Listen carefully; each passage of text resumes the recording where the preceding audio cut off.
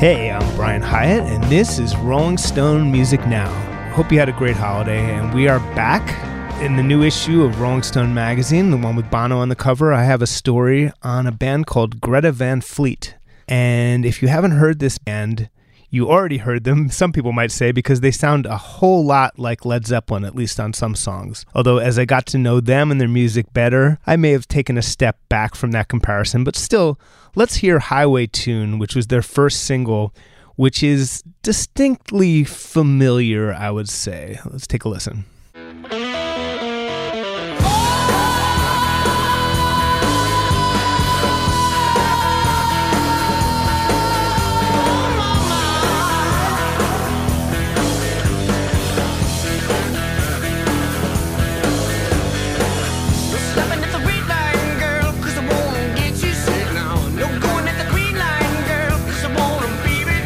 So here's the thing. They do have, as I said, a familiar sound, but I saw them live at Bowery Ballroom in New York while I was doing this story, and I watched them sound check, and I spent time with them.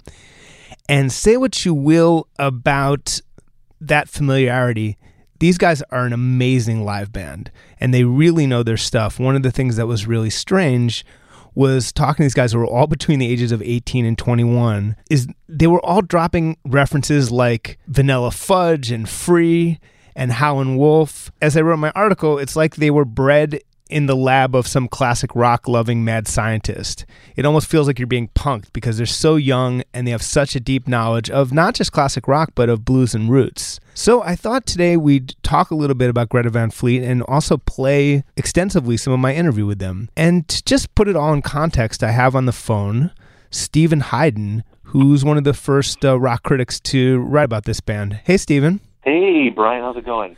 Good. So Greta Van Fleet, you, I don't think, met them. Have you seen them live? No, I've only seen like clips on YouTube. They've only played like big cities at this point. I don't know if they've done like an extensive tour yet, but they don't even have a full-length album out. They have a double EP called From the Fires. That has 8 songs, 6 originals and 2 covers.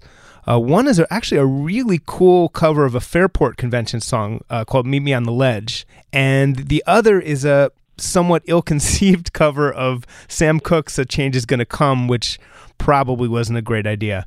But Steven, live, I mean, I must say, like, they were incredible. I was as cynical as anyone, perhaps, when I heard how familiar their sound was, but these guys are really talented. And one of the things that you wrote in your piece on Uprocks is that quote-unquote normal people are coming up to you and just being like, dude, what about this Greta Van Fleet? So how did that work for you? What were you hearing from people? Well, the band has actually gotten a pretty good push on Spotify. You know, they've been featured on some playlists, and I think they have some songs that have already gotten 6, 7, 8 million streams, which for a band, again, that doesn't have a full-length album out yet, that hasn't yet had a huge amount of press attention, you know, those are pretty impressive numbers.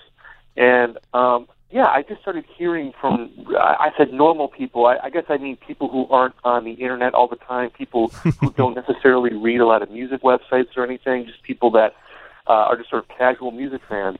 I've already sensed some enthusiasm for this band, and I think it comes from people who are looking for, you know, a certain kind of rock band that isn't all that easy to find these days. And I think they fit that template better than any other band right now that I can think of. You mentioned in your piece the band that I now, after getting to know them, think is the best comparison. I think both you and I, our heads went to Wolfmother, who was a band from a few years ago who was doing kind of a Led Zeppelin imitation, you know, which is probably a little unflattering. They were highly inspired by Led Zeppelin.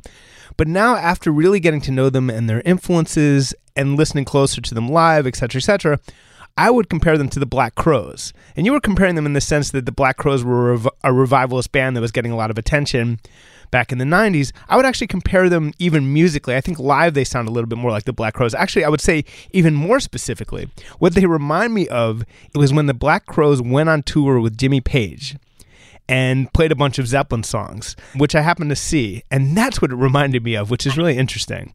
Anyway, I mean, you were cynical at first about this band for obvious reasons, but detail those reasons for me. Well, because especially their first EP that came out, it's so derivative of Led Zeppelin. Like, I know that they've talked about how they listen to a lot of blues music and a lot of the music that Led Zeppelin was inspired by, and I think that they've tried to maybe play down those comparisons. But, you know, it was so Zeppelin-esque that it was hard not to feel like, okay, is this just a rip-off band, you know, or are they really doing their own thing? And I have to say that one of the things that won me over with them is their age.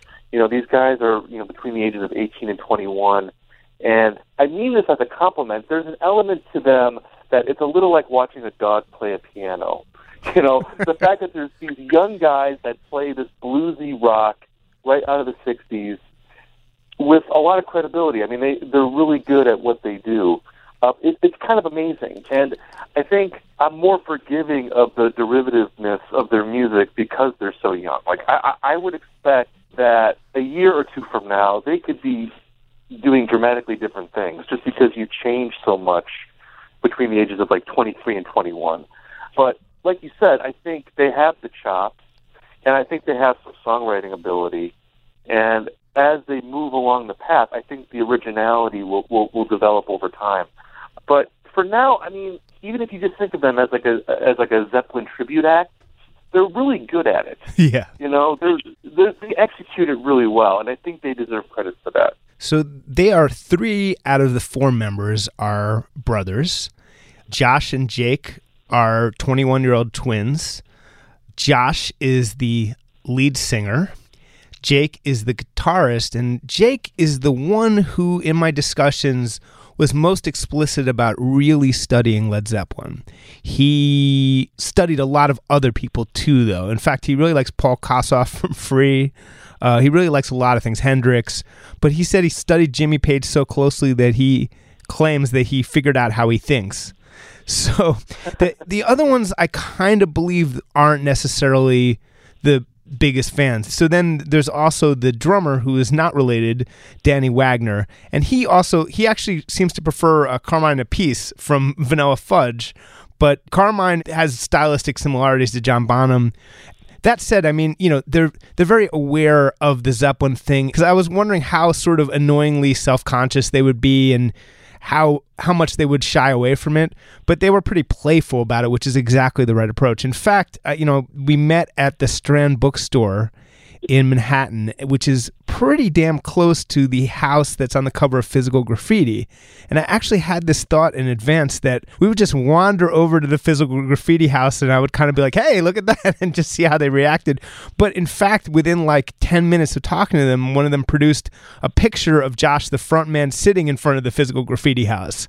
So it's not like they're not running away from this. And the drummer, Danny, in the Strand, one of the books he picked up, he was looking at the 33 1/3 book at Led Zeppelin 4, which I just had to laugh at, you know. So it's cute, and they really do know their stuff on a level. There's a point in the interview I'm going to play in a little bit where they go through the different Kings, Freddie, BB, and list them all, and I really can't think of a young band since the Black Crowes who might do that, you know. And the other thing I found really charming that I don't think is in the interview we're playing is that one of the contemporary bands that meant the most to them is the Black Keys. And it turns out, you know, I wrote a cover story about the Black Keys in 2012, and it turned out the cover from that cover story has been hanging up in the garage where they formed and did all the practicing for the band the entire time. So at that point, how could I not like them, you know? Well, and how amazing is it that, you know, like when you get older, you feel like, 2012 isn't that long ago. Exactly. But for age, it's like that was when they were in middle school, and that was a really formative thing for them. I mean, I think one thing that this underscores, you know, these kids being into this music, is the fact that, you know, not every kid is listening to what is happening right now. I think of myself when I was 13 or 14, I was really into classic rock, and I listened to classic rock radio, and I was interested in that. Nowadays, it's even easier to get into that stuff because Spotify, you know, or any streaming service, you know, you can listen to an entire discography of Led Zeppelin or Free or any of these, you know, great British blues rock bands of the 60s and 70s. You can become an expert in that stuff in a relatively short amount of time. So, maybe we shouldn't be so surprised that 18, 19-year-old kids would be into this kind of thing, because it's certainly there for them if they want to discover it. It's an amazing point, Steven. You're absolutely right. And, you know, I was struck by the fact that they were actually a little old manish to possibly to a fault that they would admit. In fact, the first quote of my story is that we're basically a bunch of old men, Josh says, because I ended up wanting to argue hip-hop's merits with them because they were dismissive of basically everything that's happened in music since like 1979, and I'm sitting there getting offended at these kids for being old fogey-ish, which is a very strange sort of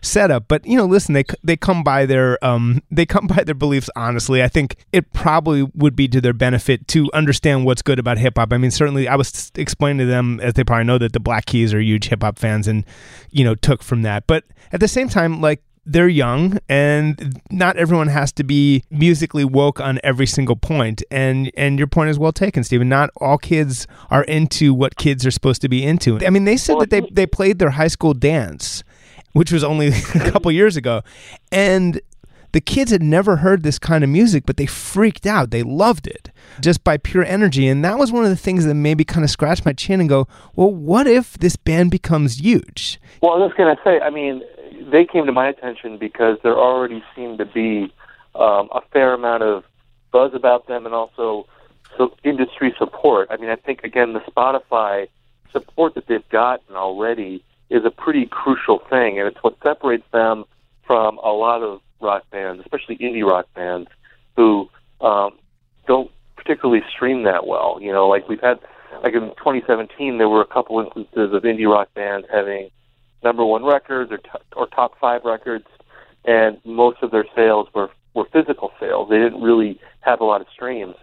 So it seems like there's a belief maybe in the industry that this band can be big. So, you know, we'll see. I mean, but there does seem to be maybe a little bit more support for them in the infrastructure of the music business than there is for a lot of rock bands. Totally. And I will say that one of the things that convinced me that they were way more than just Led Zeppelin copyists was this cover of Meet Me on the Ledge by Fairport Convention. You're just like, who are you? Where did you come from? It's insane. But anyway, so I want to hear this song, which is Meet Me on the Ledge. You know, the only other real cover I could find of it was by Counting Crows. Bizarrely. And that wasn't bad either, I have to say. But let's take a listen to them.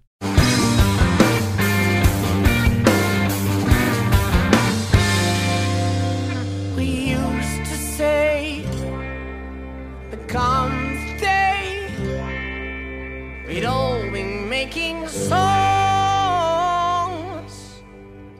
or finding better words. These ideas never last. I wish they would cover a Rush song. I bet they've never even heard Rush, but they would kill it. I was just thinking about how, you know, Sandy Denny from Fairport Convention sings on Led Zeppelin 4. You know, she sings on Battle of Elmore. So I wonder if that's how they got into Fairport Convention, or if they're so in the Zeppelin mindset where they're like, we're going to be influenced by the same people that influenced Zeppelin, so we're big Fairport Convention fans now. Yeah, it's an interesting thing to think about with them. But yeah, you're right. I mean, they seem really well versed in the music of the past.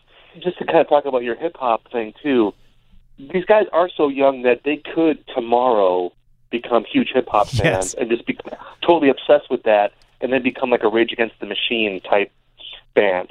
You know, I'm just saying, like, with a band this young, I think the potential to make like an abrupt change is not only likely, but I feel like that's probably going to happen at some point to them, and I'm very curious to see where they go with that.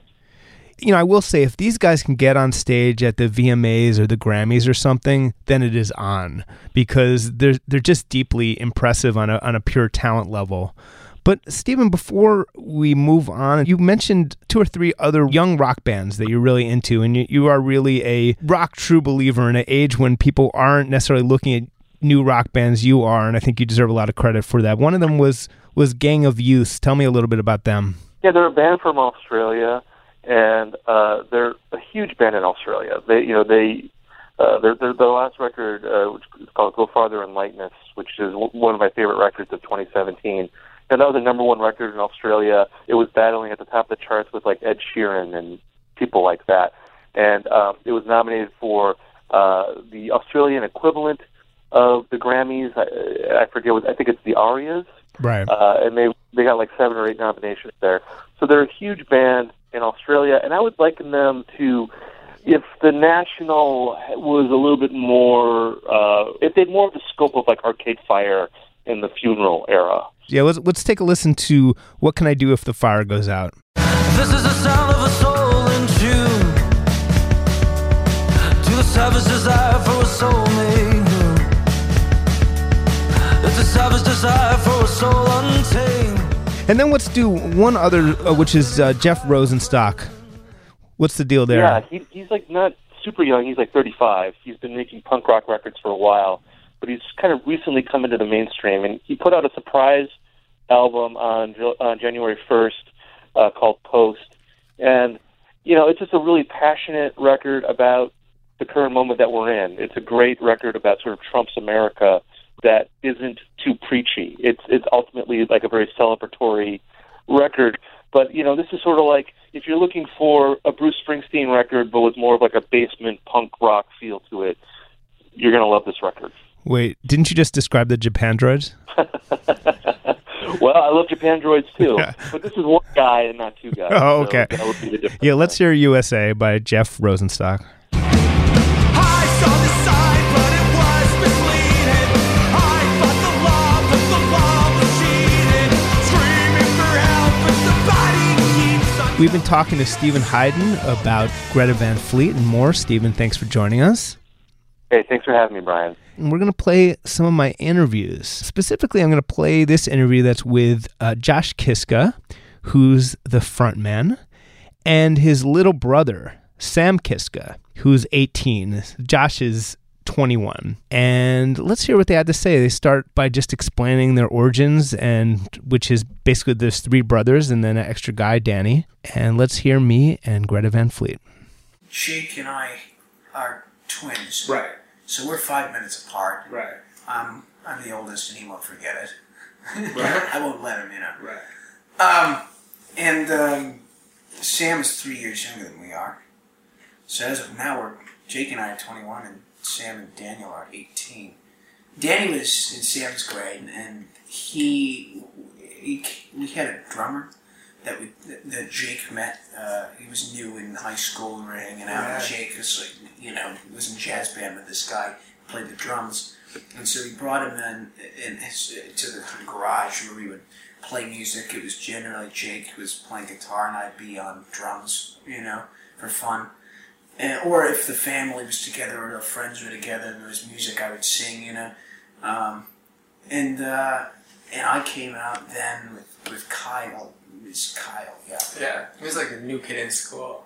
Then Jake always brought him home, and then they would play like, it was kind of like, the Magic Potion, Black Keys album. Yeah. It was kind of like that kind of style stuff, Right. just guitar Right. and drums. It was, really cool. So I think that kind of inspired everybody to, start playing around with it. Yeah, I get them. They started coming out and singing. It was 2012. Yep. And then Sam came out, and Jake taught him a few things in the bass, probably horribly. And In the wrong tuning. The bass is supposed to be E, A, D, G, and C. I just still don't know. But, like the bottom 4 strings of the guitar. And then he tuned it D, G, B, E, like the top 4 strings of the guitar. So I had to relearn all my stuff after about 2 months of playing. that was a convenient start. So you would call that. So, yeah, I think it was her mother said Sam, you look like a bass player. Yeah, which is like, what are you trying to say, Mom? She kept telling me that because, I guess in her head there was every piece of the puzzle out there. And, I was just like probably 12 years old.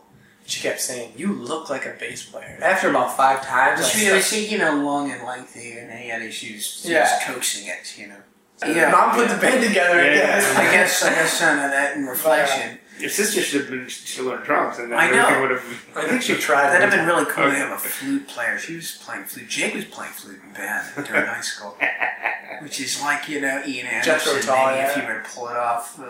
But where's the music place in your parents' house? Everywhere. We started, I think, everywhere. Honestly, everywhere. But we started in the basement and then moved up to the garage because there was more space. They got too loud. Yeah, and then as more and more equipment we started acquiring more and more equipment and having a place to fit it. So we brought it into the garage, and then eventually we would have to bring in a carpet so that it would pad some of the sound. But so it was just a slow evolution. But now it's like a recording studio out there. So many amps and guitars. We have like 30 or 40 guitars and a bunch of different amps and stuff and a couple different kits. Yeah, so Daniel came in now. That was where we kind of looked at. Daniel came in. He was a friend of. Well, I don't know if you guys were friends. Yeah, he was in your grade. We met in first grade, and I don't think we really started connecting with each other until about middle school. I don't know that I'd ever even talked to him. Well, they're different grades. You guys, they're literally. We were fresh when they were seniors. Right. And. Well, except his dad was the 5th grade science teacher, so you did have Mr. Wagner. I did, yeah. But in middle school, we started realizing that we liked the same music, which I guess is where our relationship kind of took off. And then we started showing each other like cool like old Beatles recordings that were never released, and just different kinds of stuff that we thought was interesting. And so that's kind of how he got into this scene with us, and then he started coming over and like playing with us. Well, that was just it. Yeah, he would learn all of the riffs. He was initially a guitar player, and he dabbled with all these other instruments. It's like Sam, it's like initially a bass player, but he dabbles with all these other instruments. So he learned all of the riffs that Jake had, that when we were kind of playing with Kyle the first year, when we kind of like 2012 would be like what we called marks the first year of the initiation of the whole thing, and he would go to the shows, Daniel would. So he would come over from time to time and he would play Jake's riffs, and Jake would be so intrigued that somebody cared enough to learn those things, Right. And that was the first, thing. It was eventually Kyle's health, I think, became a bit of an issue, and we had to get somebody to come in to play the drums. We were, I think, at a biker gig. Yeah, it was a biker gig in the middle of the woods. And we played a few of those. Those were always wild. It was like it started heavy raining. We were running off of a generator, just playing rock and roll music to these bikers. And it eventually turned out that they were all at the clubhouse, and it was just our band out there. They were all out on the porch watching from a distance, and then there would be the really drunk ones laying in the grass. So it was really wild. It was like this, it was like this coming of age for us. Like all four of us together, we really clicked when we were in that arrangement. And it was. So did Kyle collapse mid gig and Danny was there and he jumped on stage? What are we talking about? Kyle was having pains. She had an ankle problem, and it's just got to the point where I think he wasn't as serious about this as we were. That was another thing. His drive or his ideals didn't line up. It was more of a hobby. I think that one thing that hasn't changed since the very beginning for us is that we're still having fun doing it. When we get up on stage and we're having the time of our lives. There's a great deal of the just purely the sensation of making something authentic and that moves us, And none of that stuff ever seems to get in the way. I mean, honestly. We get to play for hundreds of people, thousands of people every night. People so often misinterpret that. They always come backstage and expect that there's going to be women and cocaine and things because it's rock and roll. Mm-hmm. We're all sipping on our tea time, Walden or something. I don't think it doesn't. It doesn't apply so much to us as we are now. I hope. Yeah, because there's a lot of things that we haven't reached the asshole stage. There's lots of things that can get in the way of music, and I guess all of those. There was an emergency. We just had called Daniel in Sydney. He was at a golf tournament because he's a very serious golfer. He was on the team, and he was like, "What? He was like the somewhat best state in the state or something." One of those things. So he came in, and it was like, "Oh, this is it." And I don't think we ever played a gig with Kyle after that. So you already knew the songs, obviously, kind of. Yeah, he did. And we played old covers. We played old covers like Cream Stuff and I think a couple old Bad Company jam. We did our original stuff early on, and he just kind of sensed all of the movements and stuff. So it was really incredible, that feeling to be the first time playing with that arrangement. It was magic. Were you named Greta Van Fleet yet, or was there ever a previous name? No, I don't think there was any really previous name. I mean, we never really settled on anything. Mm-mm. No, it was just we had our first real show coming up, which was Franken with AutoFest, and tens of thousands of people coming to town. And they shut down like 2 miles of state highway right down the main road and park all the cars. They have a bunch of bands played, and somebody gave us the opportunity to do that. And we thought, well, then we're really It's like, settle on we need a band name then, you know. So Right. it didn't come until the morning of. So Kyle had come back from lunch with his grandfather the day before the show, and we were rehearsing or whatever.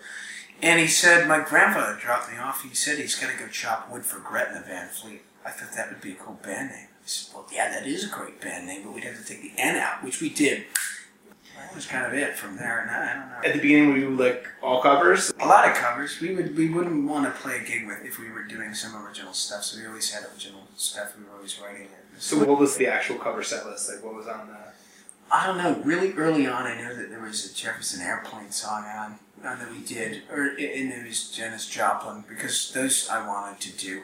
Yeah, and Those are I guess we did some. Which Jefferson Airplane then? I think it was White Rabbit. And Janis was, I'll take another little piece of my heart. Yeah, so it was. And then there was Cream in there too. Lots of Cream, yeah, like Outside Woman Blues. Wow. I think even like That's a deep cut. Man. White That's White Room, Sunshine Yellow. Oh, So White Room I liked a lot. lots of, like what else are we gonna play? And we really dug back into like the reasons that we got into music. Lots of old like blues standards. Yeah, we would. Which do, like one that we Rolling and Tumbling. We used to do the Willie Dixon. Yeah. And we really wanted to do Smokestack Lightning and all that really cool stuff. Yeah. and so we stuck with one that's Evil, Yeah. Nice. and which we're gonna play tonight actually. Nice. Yeah, so it's the one cover in there. I think it's only right to pay homage to our roots, because that's really where we all get along. The blues. Yeah, it seems to be that glue, because it's everybody. Sam will come from a jazz world, and I really like this very more like psychedelic or world music, and Daniel seems to be very folk oriented, which I like, and Jakey's very, very rock and roll. And so when it gets down to it, that blues thing is where we can all kind of call the spinal cord of the biology of this thing. It's a disgusting comparison, but it's a pretty fantastic one, isn't it? But it's like earlier you witnessed me poking fun at their inability to listen to different kinds of music. Yeah. And so we really do come from all different backgrounds, and we all come from soul, funk, R&B, Motown. Oh yeah, that was what a lot of the blues. stuff we grew up on. Yeah, so like we were listening to the Allman Brothers, but we listened to Sam and Dave, and like Joe Cocker and Wilson Pickett and Booker T and the MGs. This is the stuff our father would play when we were in the car all the time. The very first thing. That was all we knew. There were 2 songs that I can ever remember, like wanting to listen to and like singing along to. And one was Taj Mahal was another. Taj Mahal was a big one. Yeah. But Mustang Sally, right? Mustang Sally, the Wilson Pickett. Yeah. I remember that. We all really liked that. What were you gonna say? But the first 2 songs I ever remember wanting to listen to were Ramblin' Man, the Allmans, and I'm Looking Through You off of Rubber Soul. So it's just interesting, seeing the direction that we all take. I do remember that was I really liked that one too, the Rubber Soul track. That was something. That's great stuff. We would want play that one, you'll sing along to it. Yeah, Dad always had Rubber Soul in the car. We always loved that album. Yeah. I just remember, a lot of the blues guys too was surprising. I think that was just kind of what, and Jake really, really got that. And I kind of was really struggling to understand that, because I really liked the soul stuff. And I didn't quite get the blues stuff so much. Yeah, and I grew into it, I really did. And then it's like you can't separate yourself from it. Because we were listening to stuff before we were even born, and so it was like all the Kings, B.B. King, Albert King, Freddie King, and then like Buddy Guy. That was our first concert, Jake and I, when we were in strollers. With Buddy Guy? Yeah.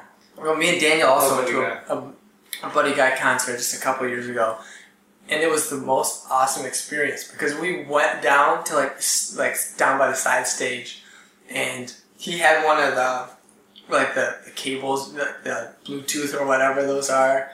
And he just came walking out into the audience, playing a solo, and we were this close to him. I was like you could hear the strings on the guitar playing. We were like, oh my god, That's pretty magical.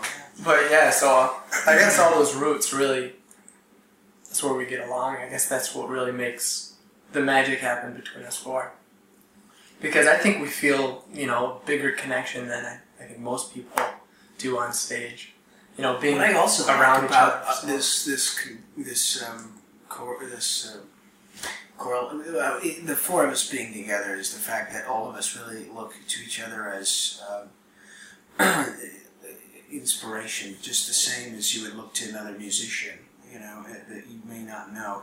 But it's like Sam's ability to write melody on the keys, or to get these huge orchestral sounds, and very good. You're like a tone man to me. And then Daniel on the drums has some ability to go exactly where you want to hear this stuff go, and with a total complexity and understanding of it.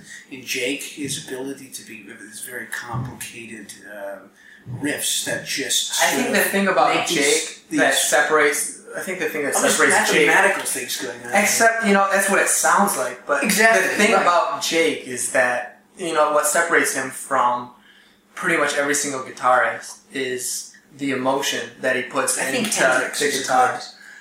Hendrix would just be out there, just high, flying somewhere off in the cosmos. And Jake, I think, is, as far as influences go, I think Hendrix was just like, I remember him as a kid being so engrossed and so. Well, there's something so true about that, and that's the fact that you can't. That's what drew Jake to the electric guitar right away. My father said, "You can't play that thing. You're not going to know how to play it. Here, play this acoustic for a year, and then I'll let you play the electric." He took away his electric guitar for a few months until he could play acoustic. Because all he was doing was cranking the gain and just sort of. Right. And my father said, "Oh, that's noise. Here, try this." The story I've already heard is that you sort of didn't know that you had this high part of your voice until it just came out one day, or is that? No, not really. Yeah, it's true. I didn't. I was just more. I think when we started this, it was more of a blues-sounding vocal, probably. Because I didn't know really how to get that sound. But when these guys were so loud, it's like you got to find a way to shoot through that volume. You have to be, you have to have this high-end, compressed, sort of sharp, loud thing. Otherwise, it wouldn't have worked. All the monitors in the world couldn't get enough volume to me over the sound of this, thunder in the room. Huh? Maybe that's why Rod Stewart and Plant started doing it in the first place. I theorize there's probably something to do with it. Who knows?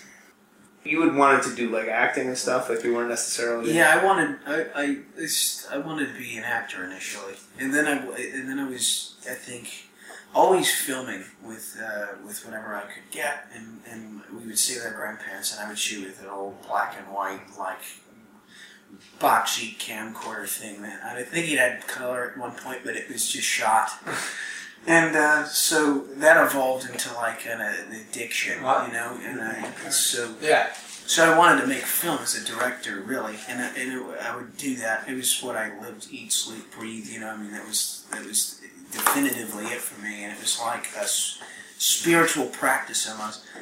And this singing, and it was part of I did some theater in high school, and we did some musical stuff, and I was lucky enough to, in my 4-year high school career, get 2 leads, 2 years. And I was singing in those musical parts. What'd you play? I was Willy Wonka in one, which I really liked. And then I got Cat in the Hat in the other. It was just different. Both very out there kind of roles. Yeah, definitely. So that I was very like Johnny Depp, yeah. It was very appealing to me, yeah, exactly. So that was something. It was just that was towards the time I was doing those productions. We were doing the band, so they kind of linked over, and there was 2 different things, and it was all vocals. And eventually this just kind of manifested to the point where it's I can put that on hold and enjoy this, because it's very, I couldn't not do it because it feels so right, At what point did it become clear that this wasn't just a little thing, that this could be a real thing, this could be a real band? Yeah, I think when we first stepped foot in the studio, I think a lot of people, we didn't really know how to record a song. it was very much, you know, kind of throw and go every time that we recorded before. It was kind of like, okay, we'll lay this down. Yeah, it was what would they call it, a workshop sort of a conveyor belt. Conveyor belt. Yeah, get them in, get them out. So when we got into Rustwell, which is a very serious studio, and I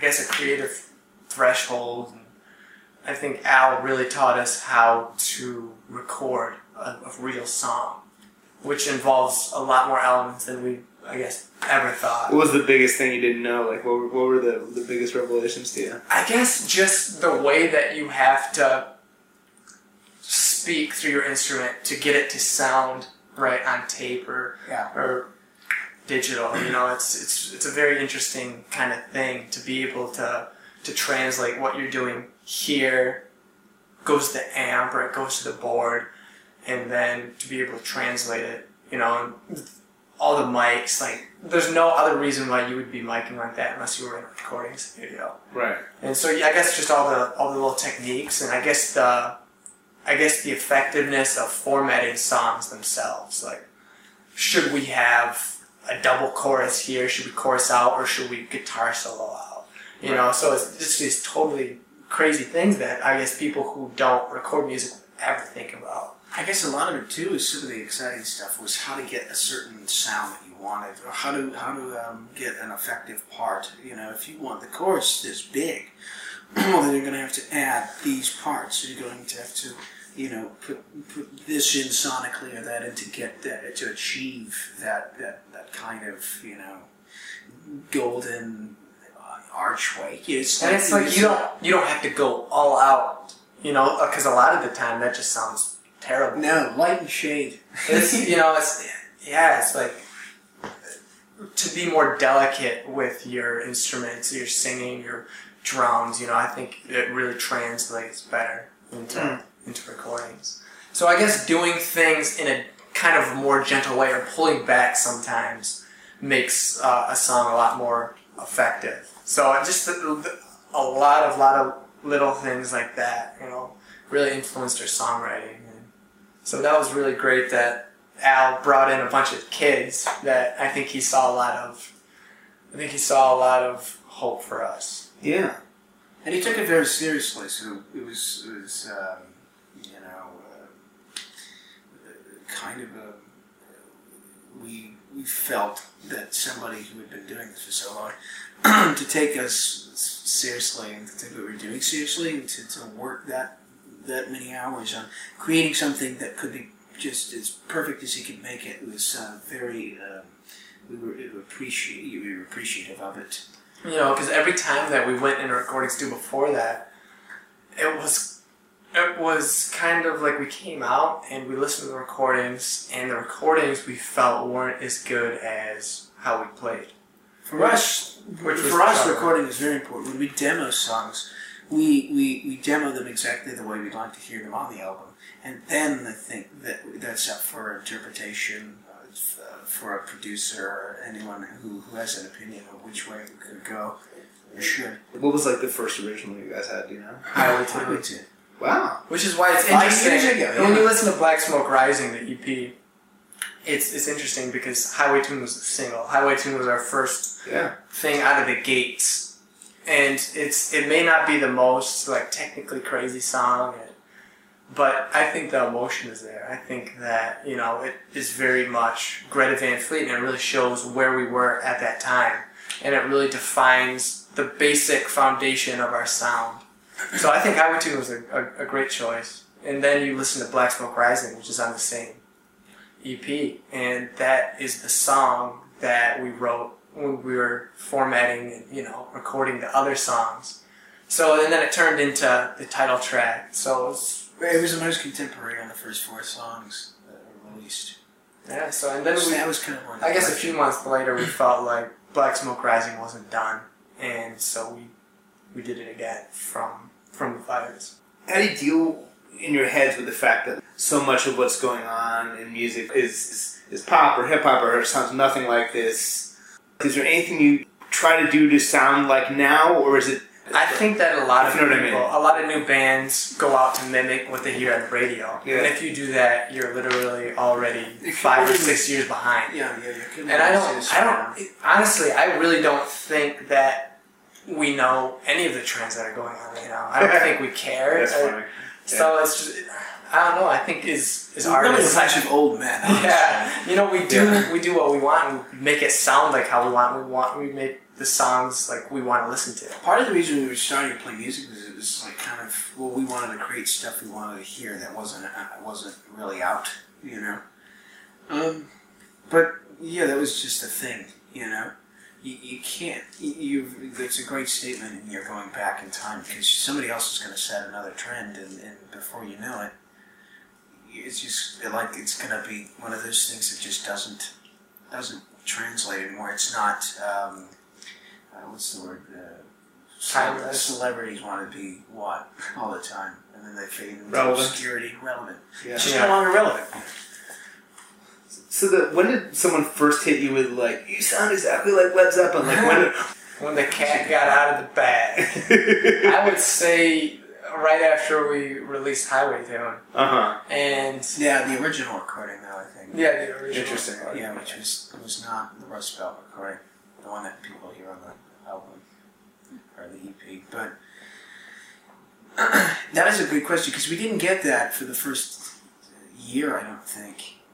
Well, we got a lot of different stuff. You know, people always hear something that they've never heard before, and they have to immediately assess it and try to rationalize. You guys sound like Credence, I mean, man. we got all kinds of stuff. I got horrible. I mean, you sound like Arlo Guthrie, and I'm banging my head on the wall. And everything. Great. Arlo fucking Guthrie. Yeah.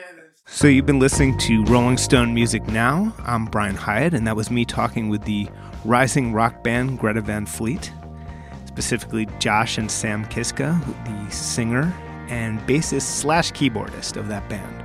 We will be back with more Rolling Stone Music Now next Friday at 1 p.m. here on SiriusXM's Volume.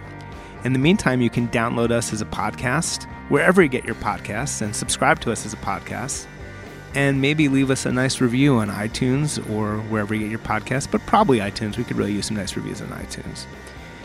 But this has been Rolling Stone Music Now, and we will see you next week.